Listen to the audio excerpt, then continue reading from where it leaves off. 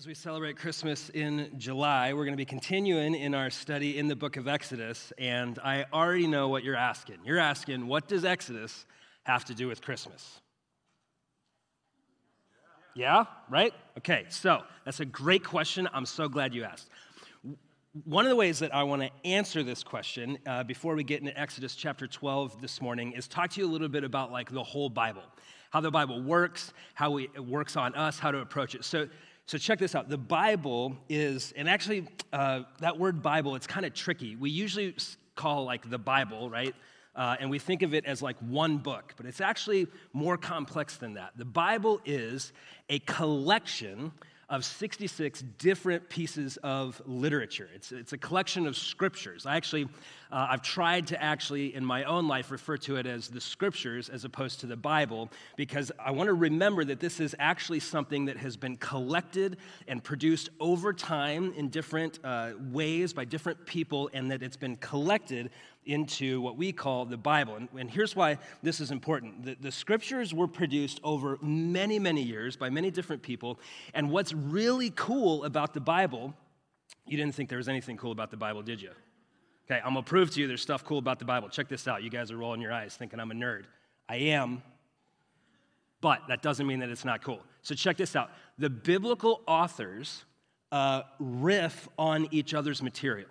Here's what I mean. The biblical authors, so like if you were kicking around in Jesus' day, those biblical authors that were writing some of those scriptures, they were looking back at previously written scripture, and they were using the themes of the text and bringing them to life in their new space, in a new and fresh way. They were sampling each other's material, kind of like how musicians will use other musicians' material and bring it into maybe their album or their concert. So too, the biblical authors are riffing on each other's material. And so we're talking about what does Exodus have to do with Christmas? And I just want you to note that the authors that tell us about Christmas are deeply immersed in the Exodus story. So watch this.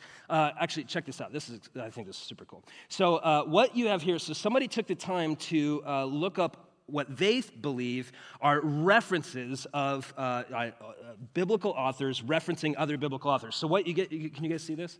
Yeah, okay, so what you have here are the chapters of the Bible.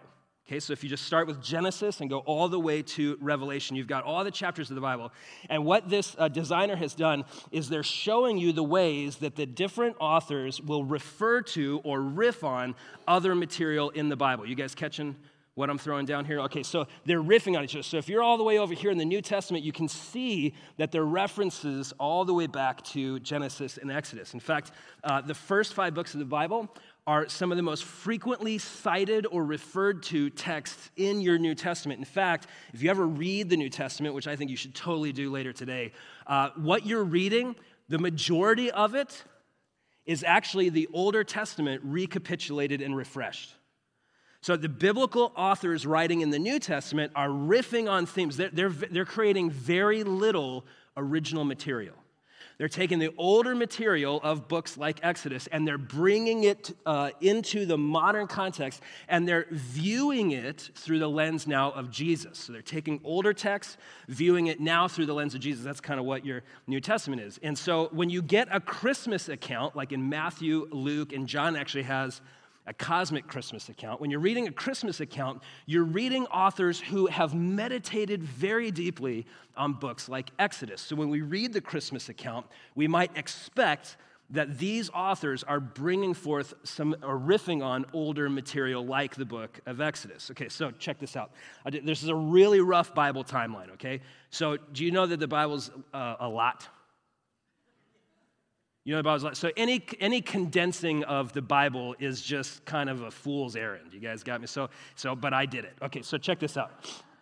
So if you just want a really rough, like, bird's eye timeline of the Bible, going from Genesis to Revelation, You get creation, then you get like Abraham, Isaac, and Jacob. Then you get the Exodus, which is what we're going to be studying today. Then you get, so the people are freed from slavery. Then they go into conquest, they take a land. Then you get a kingdom like King David and Solomon. Then, because of the people's rebellion, you get an exile. So they're like in Babylonian captivity from other empires. This is where you would get like Daniel and Esther. And then you get, all of a sudden, the Gospels. Jesus shows up. And then you get church and future. So like the book of Acts and things like that. So the biblical authors that are writing at this time, they're thinking about meditating on and bringing to bear material that was written here to their current context. You guys tracking with me so far? Okay, so what does Christmas have to do with Exodus? This is an excellent, excellent question. What I would like to do is just spend a brief moment and share with you something that's very critical about and core to our church family and our values. So I want to invite you in now. This is something very important to me personally. It's something very important to our church leadership, something that Desert Springs is built upon, and that's this. One of our core values is this. We are not asking you or leading you to borrow my convictions.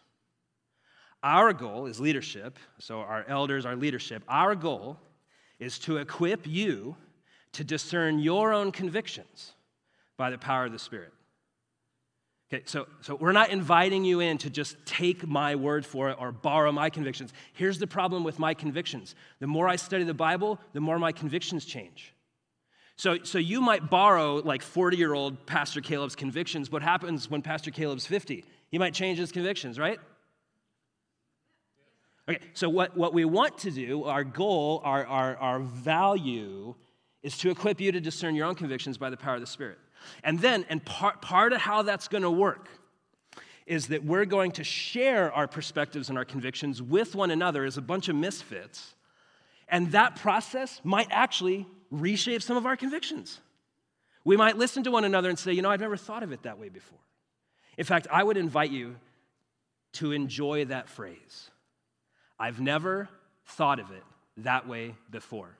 In fact, if you're not thinking that or saying that frequently, it may be that you're not growing. I've never thought about that way before. Right? So the Bible talks about renewing our minds as a process of God's redeeming power in our life. To renew our minds, constantly be renewing our minds. I've never thought of it that way before. Here's the deal. Have you guys noticed that the Bible is sometimes quite strange? Some of you haven't read the Bible. Okay, so I get you. I get you. If you haven't read the Bible, I'm so glad you're here. Some of the stuff you've heard is super cool. Some of the stuff in the Bible, weird, right? Okay, so I'll just prove it to you. Go read Leviticus.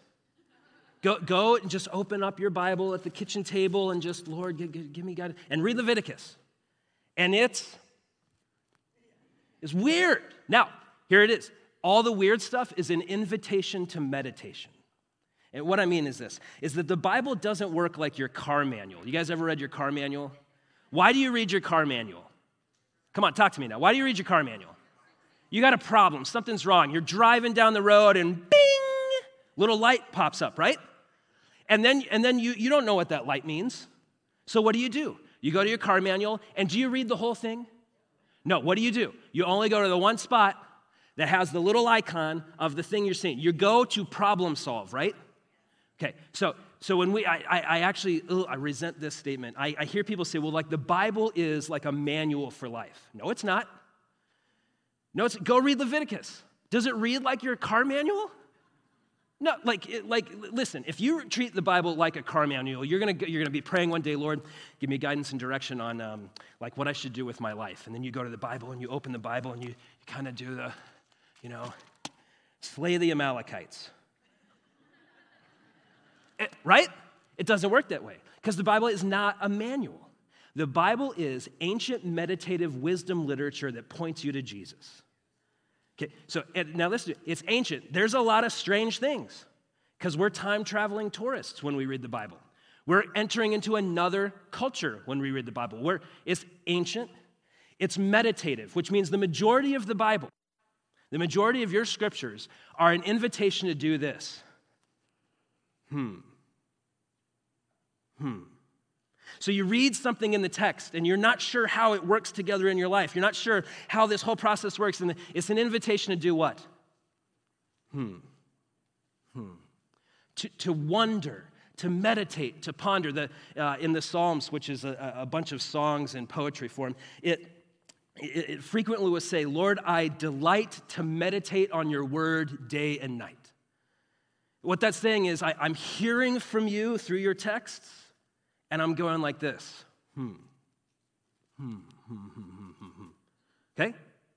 It's ancient, meditative, wisdom literature. The Apostle Paul said to one of his proteges, Timothy, he said that the scriptures are designed to make you wise unto faith, unto salvation through faith in Jesus. It's ancient, meditative, wisdom literature that points you to Jesus. So what does Exodus have to do with Christmas? It's a great question. Now, one of our core values, again, is to equip you to discern your own convictions. And here's the final part of it. If you're a Jesus follower, and you just borrow the convictions of a leader or a statement, you're short-circuiting the wisdom process. And here's what I mean. If you say, Caleb, what should I believe about this? And I say, here's the answer. What have you failed to do? Did you guys ever cheat on a test in high school? Show of hands. Ed did. Okay, I did. Ed's one of our board members. Yeah, you did. Okay, anybody else cheat on a test? High school, cheat on a test? Cheater. How many of you were the kid who other people cheated from? Okay, yeah, smarty pants. Okay, so thank you for your service. Thank you. Thank you for your service. Okay, can we just say thank you so much for studying, for writing in big, legible letters. Appreciate that. Okay, so if we borrow another leader's convictions, what we're doing is we're looking on their test and writing the answer down on our page.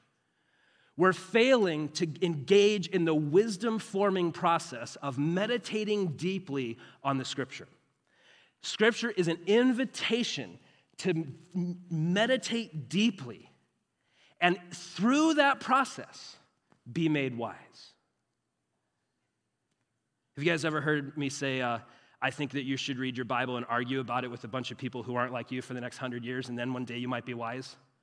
Because that's the wisdom process, is to engage in the text, to meditate deeply, to discuss it with a bunch of misfits who aren't like you, and through that process to find maybe that you're becoming wise to salvation through faith in Jesus. Okay, so this is such a big deal to us, we're actually going to make a bit of a shift in our Sunday programming. So this will be rolled out in August, starting on August 14th. Here's what we're going to be doing. We so fundamentally believe that the best way to discern our own convictions, to connect our faith to real life, is not in listening to a monologue. As much as I love preaching, and I love preaching, I find that dialogue is actually where most of the growth happens. You guys can amen. You're not going to hurt my feelings. You can amen that if you want to.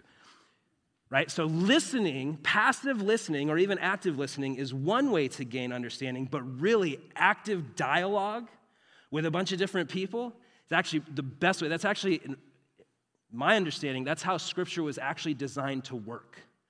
To be meditated on, and then to be conversed, dialogued, maybe even debated in the context of a bunch of different people from a bunch of different viewpoints. And so here's the shift. So starting on August 14th, we're going to continue to host our worship gatherings like this at 9:30. Then at about 10:40, we'll dismiss, and we'll invite you guys to hang out on the patio, grab some coffee and some refreshments.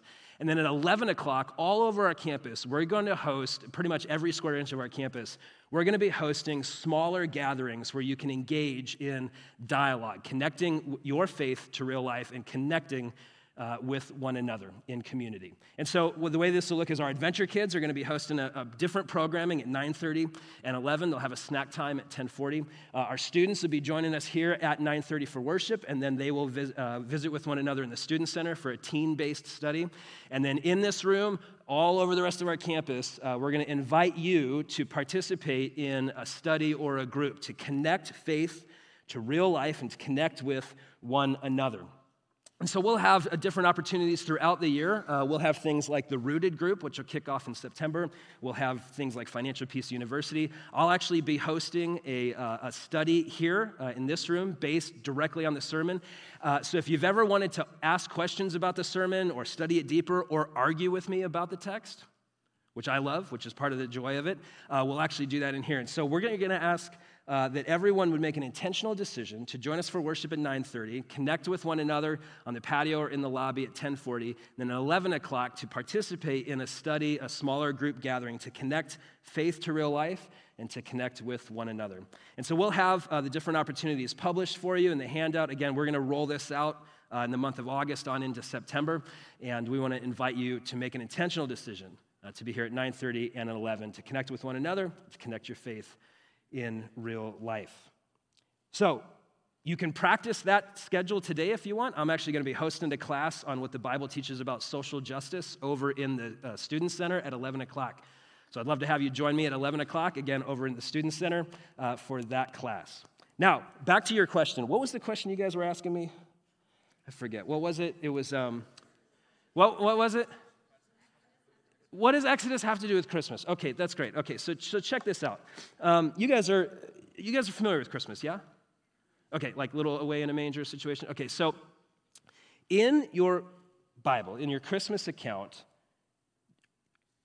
you know that the scene of those magi coming from the east, they go to this dude named Herod, who is like the governor or king of the region, and they ask Herod, like, where's the newborn king, right? And Herod, who wants to maintain power, feels threatened. And so what does Herod do? Do you guys remember? It's like a really gory story. What does Herod do?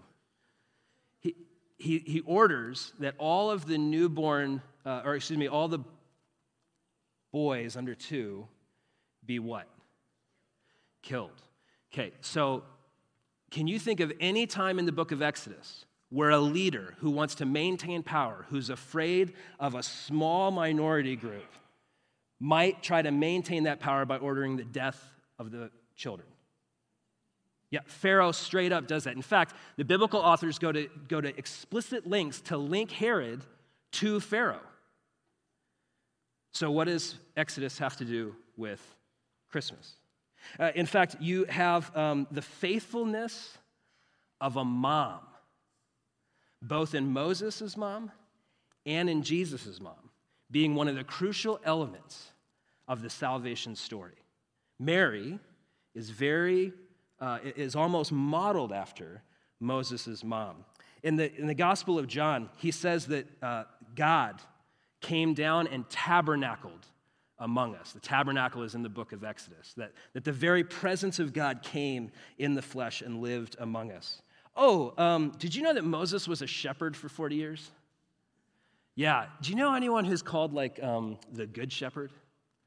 Yeah. Do you see these connections? The biblical authors who are writing about Christmas, they are looking back on that ancient text and they're bringing it forth to their current day. They're understanding the Christmas story through the Exodus story. In fact, language like redemption, right? To be redeemed.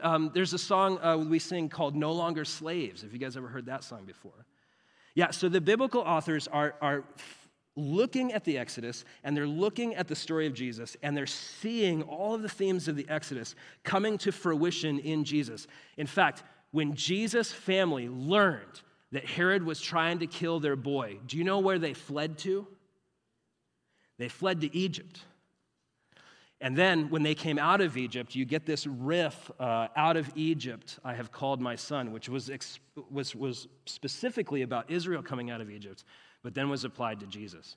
Now, we not only see these connections to Christmas, but also to Easter. And we're going to get into the text real quick and spend the remainder of our time looking at Exodus chapter 12, which I want to warn you is pretty difficult. And you're going to see why here in just a minute. Check this out. Are you guys excited? Okay, I'm excited. Okay.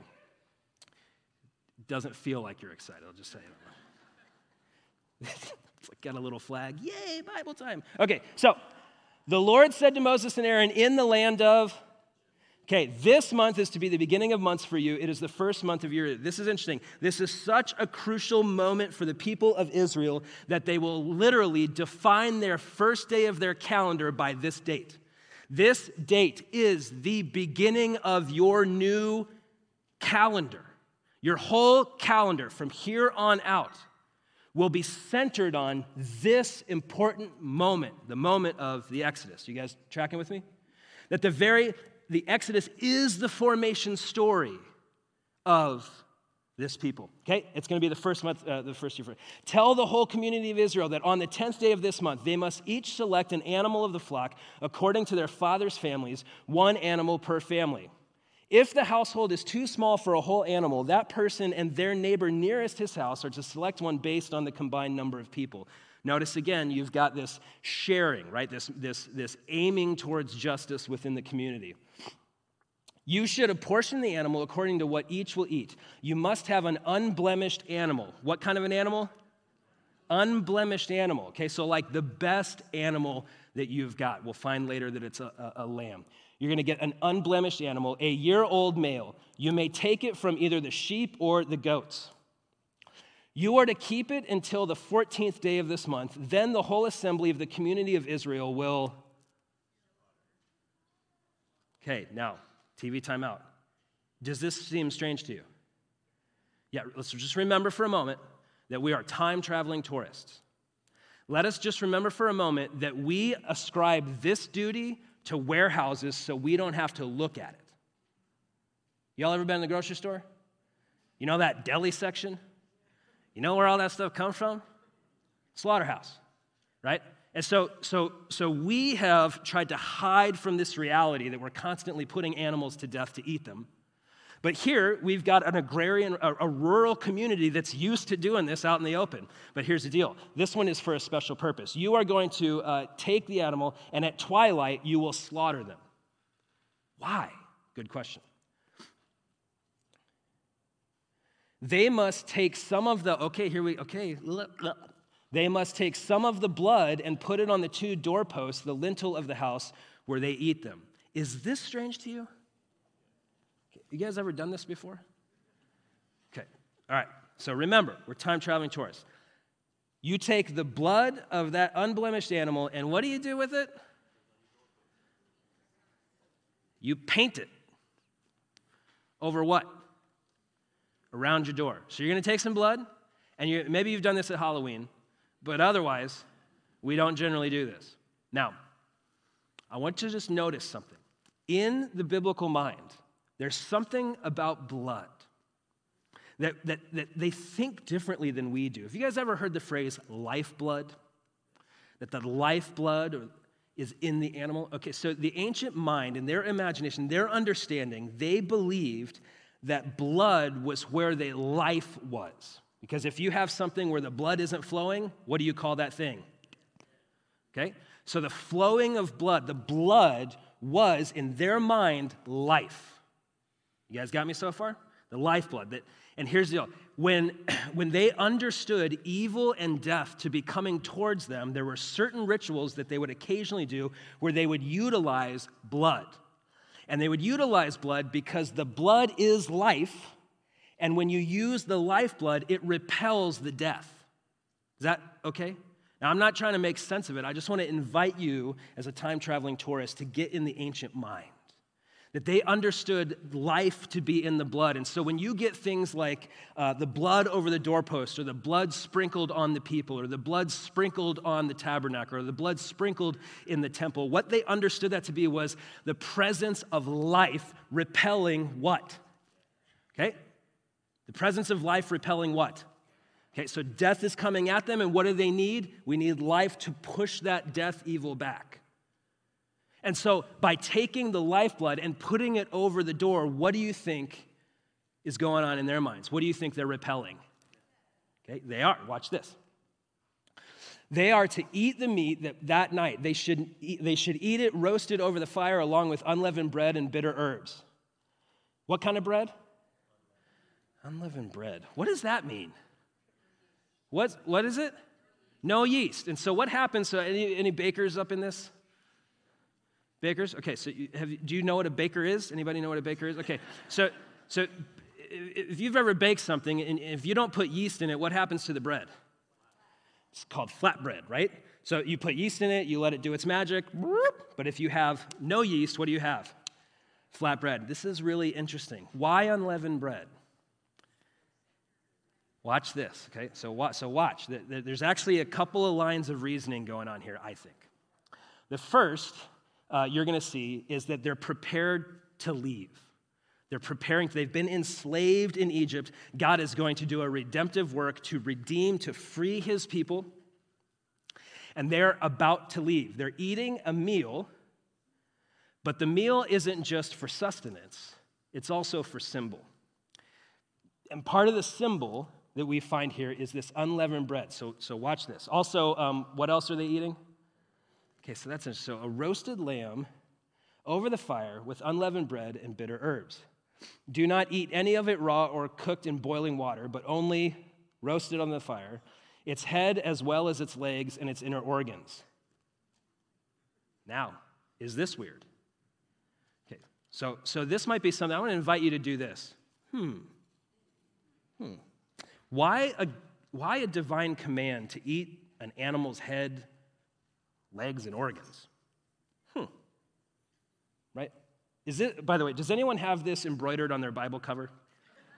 Right? I see a lot of you guys taking verses out of context and slapping it on things. I just wondered if you had Exodus 12:9 anywhere. Okay, so let's keep going.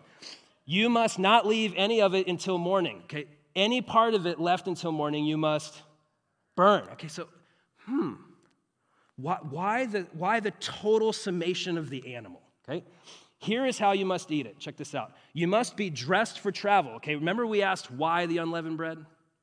Like why are we getting all this command? You must be dressed for travel. Your sandals on your feet and your staff in your hand. You are to eat in a. Okay, so this is the origin story of McDonald's. Fast food. I don't know if you guys knew that. Yep, it's in the Bible. Okay, so you are to eat it in a hurry. Now this requires, I think, some deep meditation. This is who's Passover? Yeah, here you have the English equivalent of Yahweh, the proper name of God given to us in the book. We must eat it in a hurry. Why? Because it's what? The Lord's Passover. What is Passover? Passover what? Okay, so far, we've got this whole ritual. We saw back in chapter 11 that there's this death that's going to come into the community and kill the firstborn son of every house.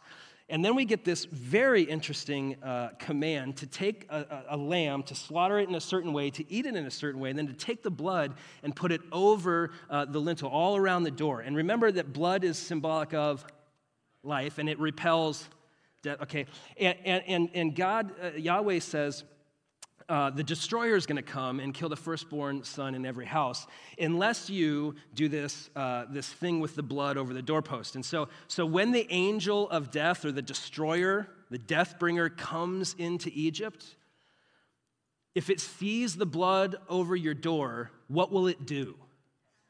It will pass over your house. Okay, so this whole meal ritual at the time that this enslaved group of people are just about to be what? Freed, redeemed. Right at the moment of their redemption, God institutes a ceremony, a symbolic series of events. Don't you think this is not an opportune time for ceremonial instruction? Like, I got my sandals on, I got my loins girded up, I'm ready to go. Oh, wait, no, here, you got to go find that lamb. You got to cook it up a certain way. You got to slow down before you hurry up. And you got to eat in a certain way. Why? Why did God instate this ritual? Remember, when did their calendar start? On this day, right? The day that we're reading about. The whole formation of all of their community, their culture, their whole life is being reformed in the midst of this redemptive moment. And God instates a ceremony so that they don't what?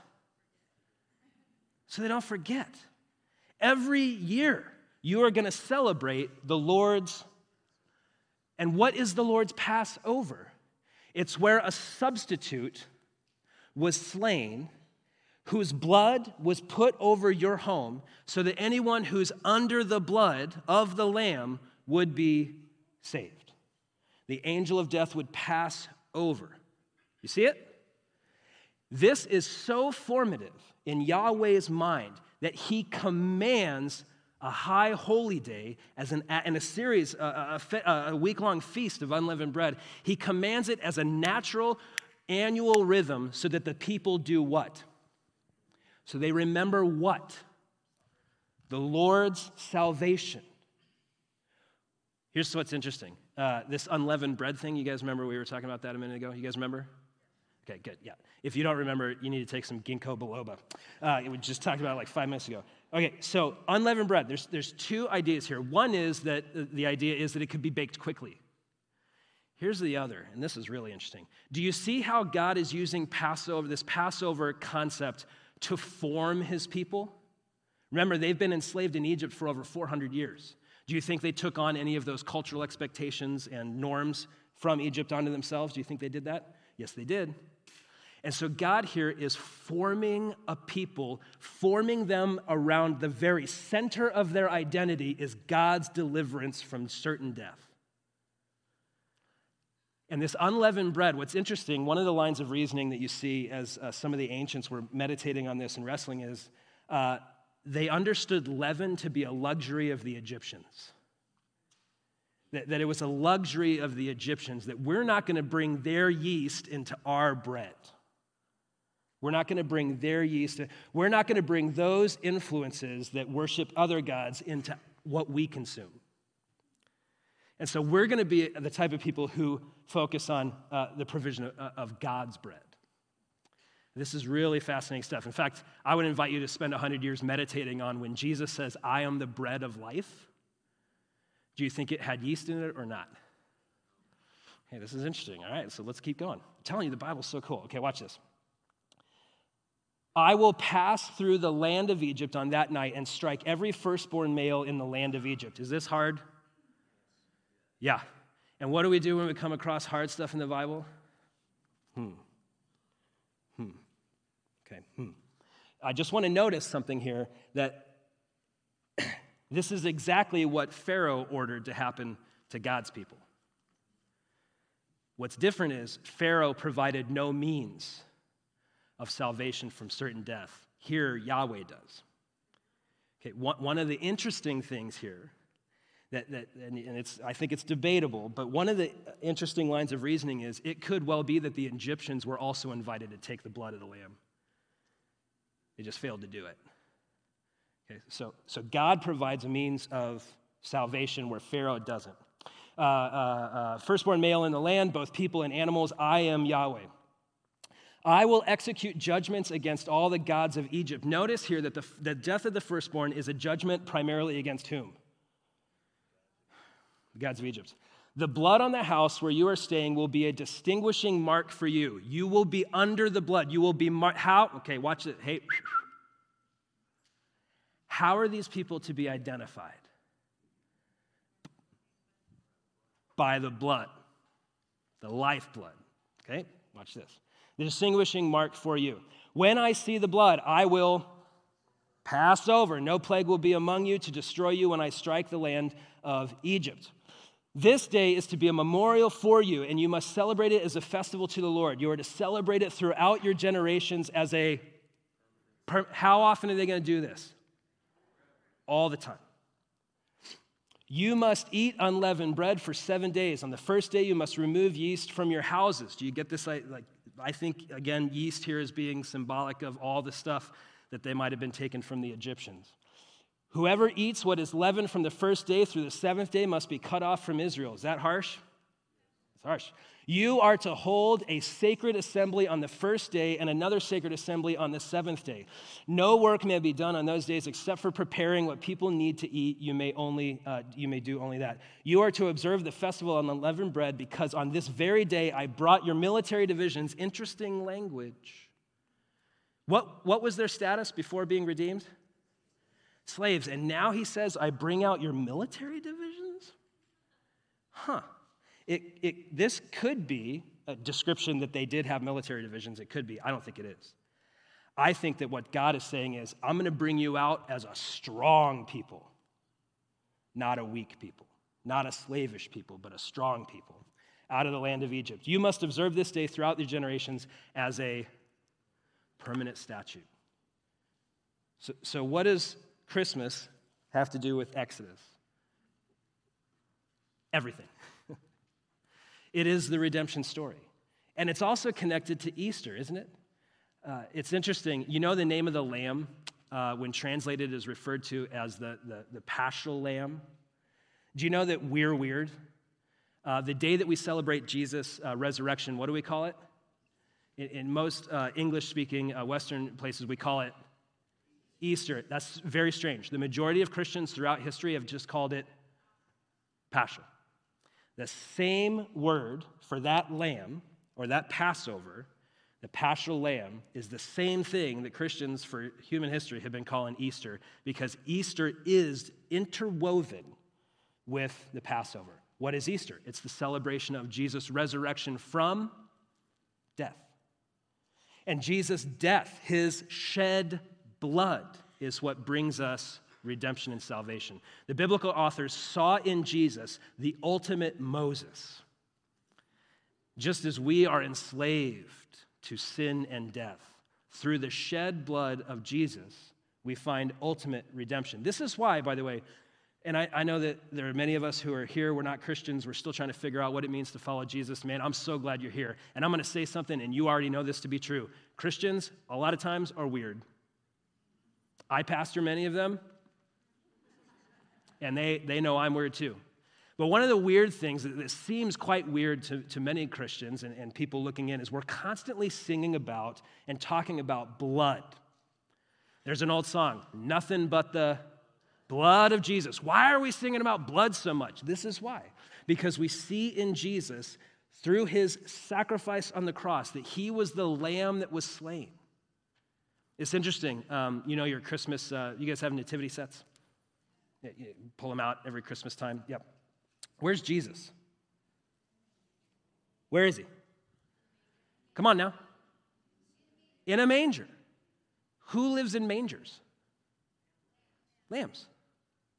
Yeah, the Christmas story and the Easter story is the Exodus recapitulated through the lens of Jesus, because your Bible is ancient meditative wisdom literature that's pointing you to Jesus. Here's what we're going to do now. We are going to participate in this ancient practice of remembering.